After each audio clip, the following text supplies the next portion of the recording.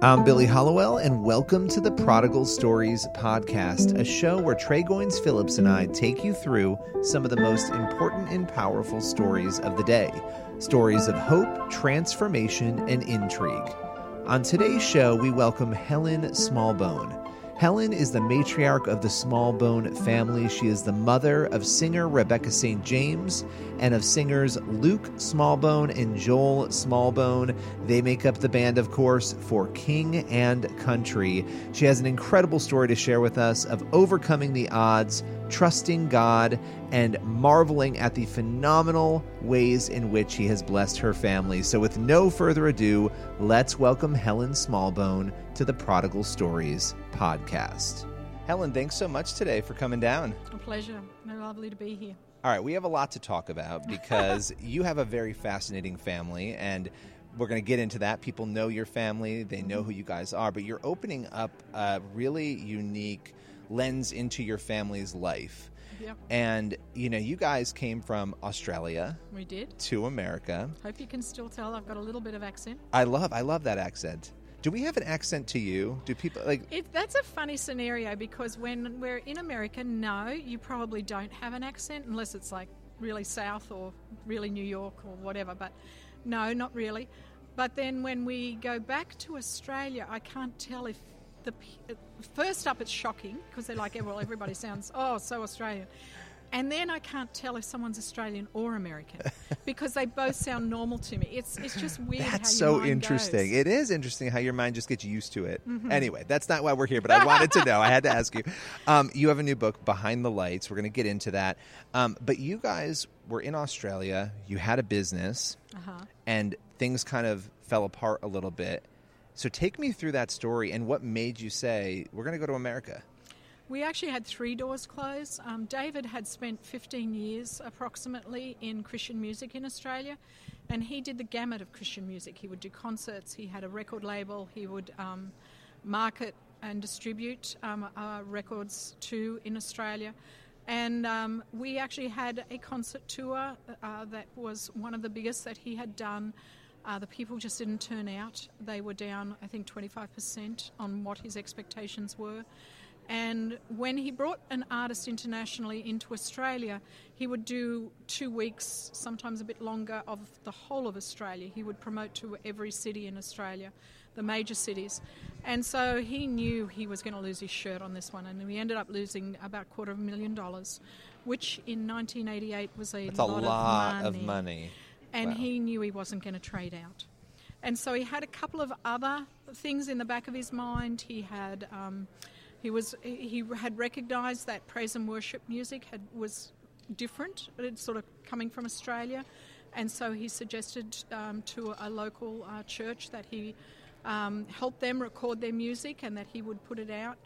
And on his 40th birthday, that door closed. They said, well, you know, we don't need you anymore.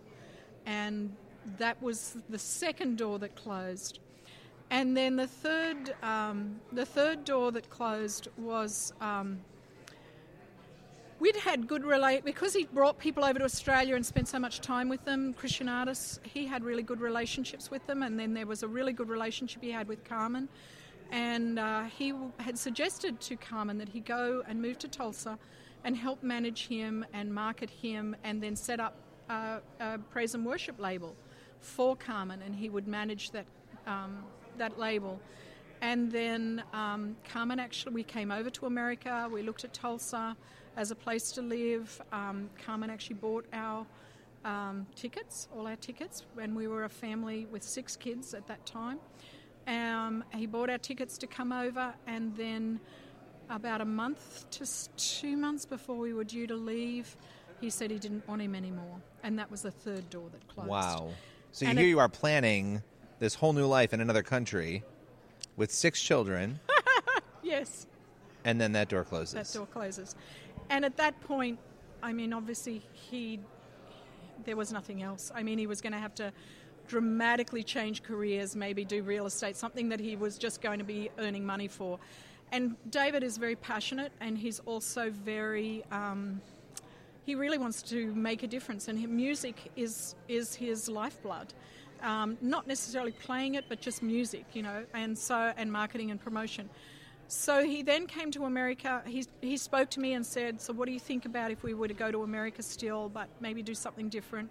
And I was like, well, there's not really any other opportunities here. So, and he had said to me, which was a significant statement, I can't keep doing this in our small marketplace with the expenses so high, bringing people down from America. I'm just going to die. I'm only as good as my last tour, and so that in the back of my mind realised, well, gosh, he's got all these gifts, but the market can't sustain it. That America was sort of the land of opportunity, which a lot of people see it as. And so he did get another job, and we used Carmen's tickets. We did not return the tickets. We used Carmen's tickets to actually get us over here. So you still got over here on Carmen's tickets. Okay. All right. Tickets. He said, that's your deposit. I mean, I've changed my lifestyle. Kids are out of school. I've sold my house.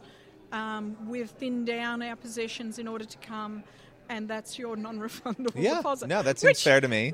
Which Carmen had viewed it necessarily that way, but anyway, we've Carmen knows we're very thankful. Oh well, he's passed on now, but he did know before he passed on that we're very grateful to him for actually sort of getting us here. Well, so it's God does things in really mysterious and interesting ways, and so you come over here, right? Yep. And you have 6. Now you had 7 kids. You have 7 kids. I was pregnant when I came. Wow.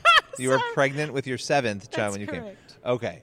So you come here. Now, is it true you homeschooled all 7 kids? How in the world did you homeschool 7 kids? They don't have a great education. I can't picture homeschooling my 2 kids. No. Yeah. Wow. We had a good family friend who a few years before we came over, so probably about 1986, had taken his 7 children out of the school system in Australia. And he always liked to live counter the culture, and I respected him for being brave enough to go against culture. And so in my conversations with him, in why he did it, the differences he noticed in the family and whatever, I realised it was something that intrigued me. So when we were due to leave to come for Carmen, we were due to leave in about the April of 1991. And I said to David, if we're going to be leaving in April, the school year in Australia starts sort of at the end of January, early February, we're going to put our kids in a Christian school, which they were in. We lived a fairly normal life. We put them in a Christian school for 2 months, and then some other poor kid is going to have to start when we leave. And I just don't think that's very fair. And I said to him, what about if I try homeschooling? And he said, they'll drive you crazy. Did they? I mean, obviously there are moments. But I said, well, no better way to find out than now. Because if they drive me crazy, then when we get settled to where we're going, I'll have experimented and you'll know. And I'll know. Well, we lived in a pretty small suburban block, and we were in a rental, and when I first brought the kids home, the older one, particularly our oldest son, would look at his younger brothers, because we have bookend girls. Well, we have bookend girls now, but then we only had 1 girl and 5 boys. And he'd look at his little brothers and he'd be like, oh, do I have to play with them, And then eventually, over a few months, when he realised there wasn't anybody else, this is all you got, buddy. This is it. Then I noticed that the rules for cricket, which was what they were playing in the backyard, were changing to accommodate the younger children. And I thought, you know what? This is what life's really about. Working around our differences to find common ground and commonality. And once I saw that sort of change happening, I was like, you know what? I like this. When we got settled in America, it was September. The school year had just started, and I just could not have said goodbye to those kids. I mean, at this point, we were living hand to mouth. We knew we had nothing much behind us financially. We had no family anymore, minimal friends, work acquaintances, but that was about it. Settled into a new suburb, and I just said to David, I can't send the kids to school. I need them, let alone what they're facing. I said, please, you're in a new country. I mean, it's a whole new world. It's a whole new world. Whole new culture. And so I said, can we homeschool at least for another year? And then by then we'd recognised very strongly how much it had unified us, how much we enjoyed each other's company, and so it just continued. So the music aspect of this story is really interesting because the music is what brought you over. True. At what point do you realize, I mean, every one of your kids has a unique ability to do something in the arts. I don't know of another family that has that many. I mean, your daughter's Rebecca St. James for King and Country is made up of your two sons, right? I mean, this is, and you have a filmmaker son, and you have, I mean, this is, when did you start to realize that, wow, there's actually something going on here? There are gifts here. We probably realised Rebecca's gifts before we left Australia. In the Christian school she was in, they had a rock band that was sort of an outreach rock band. And basically it was for the senior kids to be involved with. But Rebecca tried out as a 13-year-old and actually managed to get into the rock band as one of the singers. Wow. And then the music teacher who was auditioning them actually got her then into a studio to record some of his songs and the songs that were being written, you know, praise and worship music, whatever. And so we'd seen that recognition outside of us, which was important. And then she had an opportunity to actually do... Australia protects its own. And so Australia had, and probably still has, a rule that you have to have an Australian Support Act for any international artist. Carmen never had support acts. It was just Carmen. And so, but that didn't fulfil the Australian Musicians Union's standards. Interesting. Okay. So David said to him, you know, Rebecca's been singing at school, and I think she's pretty, you know, she's not doing too badly. You enjoy hanging out with the family. What about we bring Rebecca out at 13 to do 3 openers, and that'll be it, and she'll go on the tour with us. Well, Carmen saw that as some light-hearted entertainment, and so we did a tour in March of 1991 with Rebecca doing 3 songs as opener. Wow, so that was kind of the beginning of that. That was the beginning. What was it like for you? You went through these struggles. You came to America. Now we flash forward, and you've got children who are on an international stage sharing the gospel. Yeah. You know, I mean, they could have gone into secular music. They stayed in. They're sharing the gospel. Huge acts. What is that like as the mother of those children? And when you think about all the steps you guys took and where you ended up as you reflect on that? I don't think David or I have ever been enamoured by the stage. I think the stage, particularly for Christians, is a very deceptive place to be. Having people applaud you, look at you, build you up, there's a great responsibility that comes with that. And we'd always encouraged Rebecca to finish strong because we'd seen the music business is actually harder on women than it is on men. Oh, for sure. For starters. Yeah. Rebecca was a solo artist, hard. You know, you tick the levels of hardness and you're going down the line. You know, it was hard. She did it for a long period of time. She finished strong. Was she hurt in the process? Was she tired? Definitely. Yes. Did she ever lose her faith in God? No. She finished strong. So for me, growing up, when I met David, we were around artists. Then we brought all the artists to Australia. The stage, to me, has to be kept in proportion. It has to be kept into real life, or else it'll destroy your soul. Like, it'll destroy you. And so I don't look at the stage as any different to somebody having a job of going to the hospital and being a doctor or a lawyer. Realistically, or it shouldn't be any different. No different. Right. But there is a great responsibility under God that you, because you have chosen a public format, that you honour God and finish strong. And that has been spoken about within the home to everybody. Is it scary at times? Yes.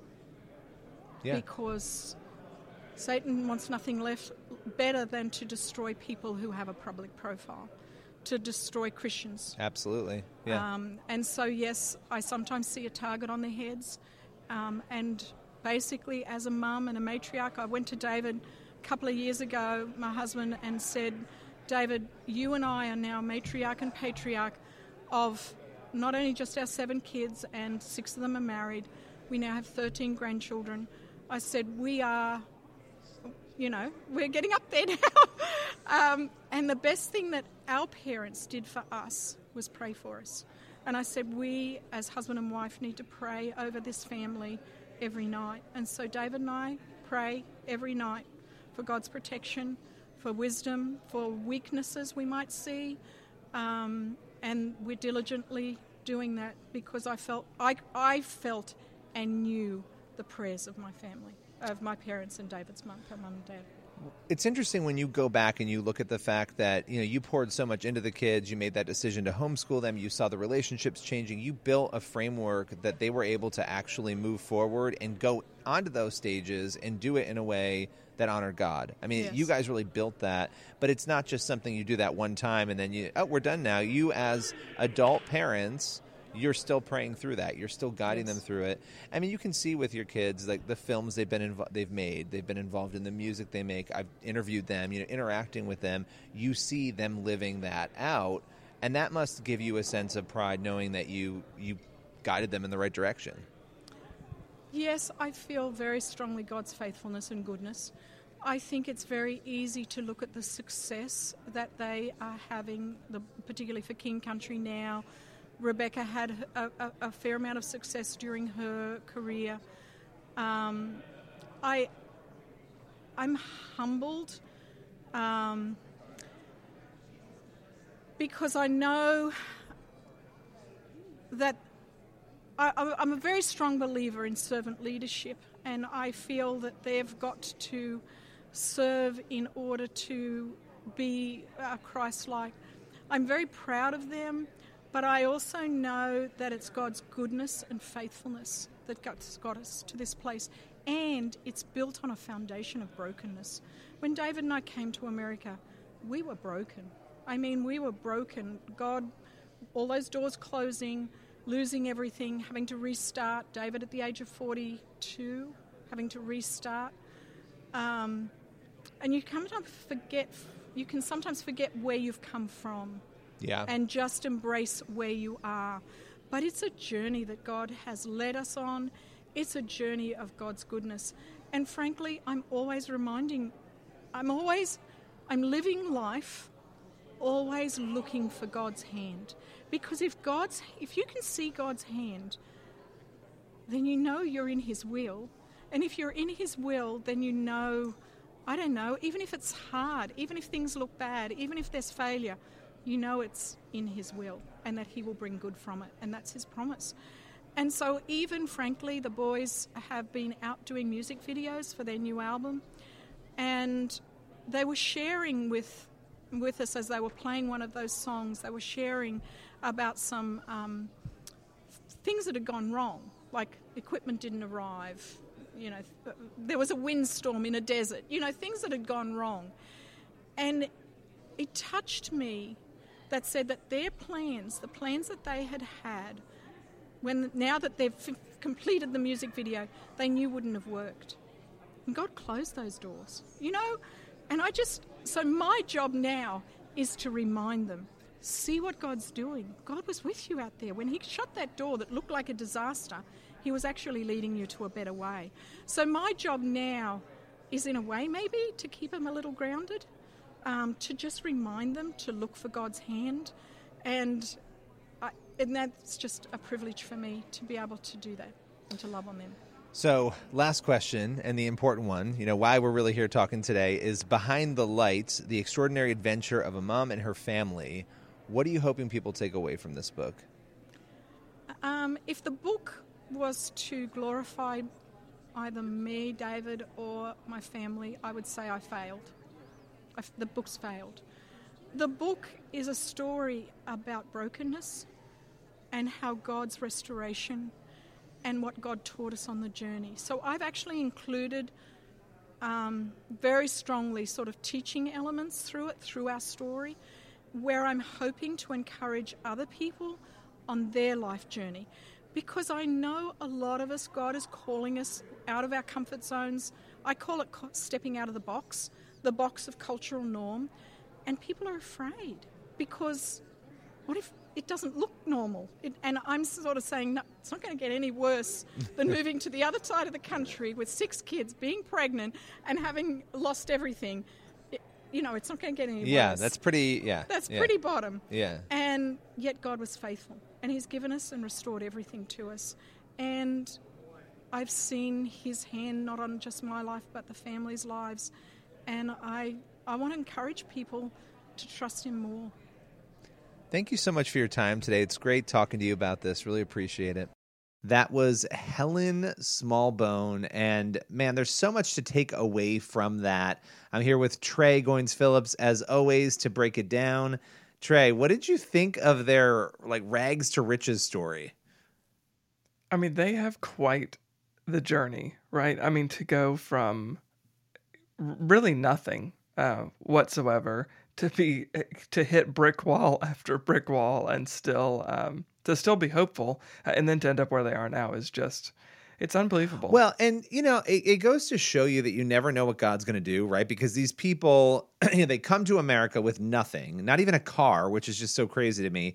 You've got all these kids, and you're trying to forge your way in a new country with nothing. That is incredibly terrifying to me, the thought of that. Like, picture going to France right now with nothing, no money, no, I don't know, or any country. Yeah. And, trying to make your way. And it's really crazy to me that after that disappointment, that trust, to me, that was sort of the main ingredient in their story, was having a trust in God, right? That just got them through. Oh, absolutely. And, to think that as Helen walked you through her story, to see not just the door casually close and something come to an end and it not work out, but these were 3 doors that were slammed in their faces. So, I think it would be easy to kind of give into doubt and to question, is God really in control? Does he really have my best interest at heart? I think it is completely natural in our fallen humanity to go that way in your head. But instead that they stayed true to what they believed, that they're like, look, we'll make it work some other way. And no one would have blamed them if, like Helen said, her husband had just gone into real estate and they gave up music altogether. But they stayed committed to this because they felt this is something that God is calling us to. And man, I mean, we're all called to kind of step into the darkness and to take a leap of faith, as the cliche saying goes. Because God does have a plan, but he requires commitment from us. And to think that this step was a huge step. I mean, they stepped in complete darkness across the world. That's crazy. And that to me is just wow, if that's not a leap of faith, I don't know what meets the definition for a leap of faith. But also, let's just get real here. What family has so much talent? They're bursting with talent. It's Rebecca St. James, and For King and Country, and filmmakers. And it's Helen, you were holding back here with these kids. They're all blessed with some crazy talent that they're living out on the national and international stage. And that's also amazing too, though, to see that this family has continued to honor God with those talents and what they've been able to do, because that's a rarity too. First of all, it's a rarity to have that many entertainers in one family. But second of all, to really stick with truth and to honor the blessings your family's been given through the work you do, that part of the story to me was just wow. And then as a mom, to be able to kind of look at your children and see that talent being recognized in them was pretty cool. Yeah. And it's easy, I think, particularly in our culture where we are constantly obsessed with the younger generation. So it's easy to give all the accolades to For King Country and all of the accolades to Rebecca St. James and focus all of our praise on them. And that's not to say that they don't deserve praise. They're talented, and they've both in their own ways released incredible music and have really contributed to the Christian music genre. So they definitely deserve praise. But they wouldn't be where they are had it not been for the persevering faith of their parents who laid the blueprint, who were consistently faithful to what they believed, and they lived out what they believed. I mean, they really paved the way spiritually for the success that their kids are now enjoying. This is the fruit of their parents' labor. Well, yeah, and you look at Proverbs, and it tells us that our children will not depart from the way which we've shown them. Even if they drift away, they're going to come back. And it doesn't seem like this family drifted at all. They just kind of plugged through and have lived that out. And it's I think for me the biggest takeaway is that when life feels tough, when you feel downtrodden, when you're at your lowest point, that you have no idea what is coming next, and that is why we trust no matter what. Doesn't mean it's going to be easy. Doesn't mean we're going to get through it without any bruises or cuts, but that we can trust knowing that we will be really where we're supposed to be if we trust in God. That to me is the big lesson with their story. It really is. Look, so this is probably going to sound odd, but this is my takeaway from that conversation, Billy, is that God is funny. I mean, what a crazy story. Particularly how they got to the United States with flight tickets from Carmen. That was my favorite part, by the way. That's a little savage that they were like... Right, like after this agreement completely falls through...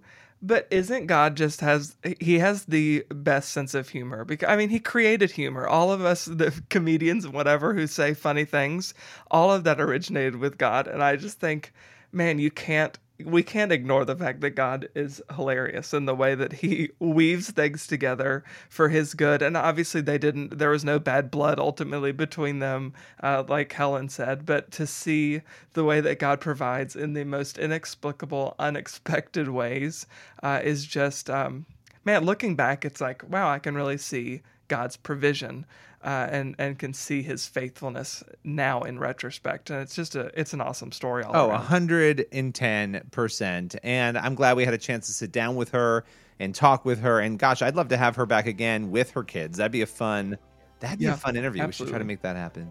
We really should. Yeah, it's like a Christian Von Trapp family. Have them all on. Well, with that, we are at the end of our Prodigal Stories podcast today. Guys, tune in every week. Make sure you're subscribing, you're liking the show, you're letting your friends know about it, but definitely give us a 5-star review. If you don't have a positive thing to say, don't say anything at all, right, Trey? I mean, that's kind of like my thing. But if you love us, go and rate us, right? All right. Yeah. Well, with that said, we will see you next week for another episode of the Prodigal Stories podcast.